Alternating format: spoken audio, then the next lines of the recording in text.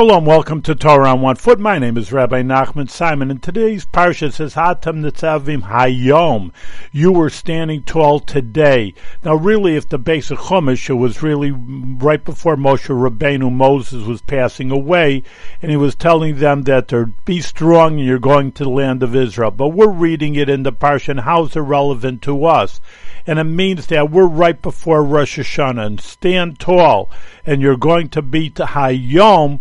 It could be today or the day, the special day of judgment, as we would say, the high holidays. So you're standing well today, even though we're being judged. We're going to come out victorious, and we're going to have a good year, a sweet year, a year that's good for not only for us, for the Jewish people in the entire world.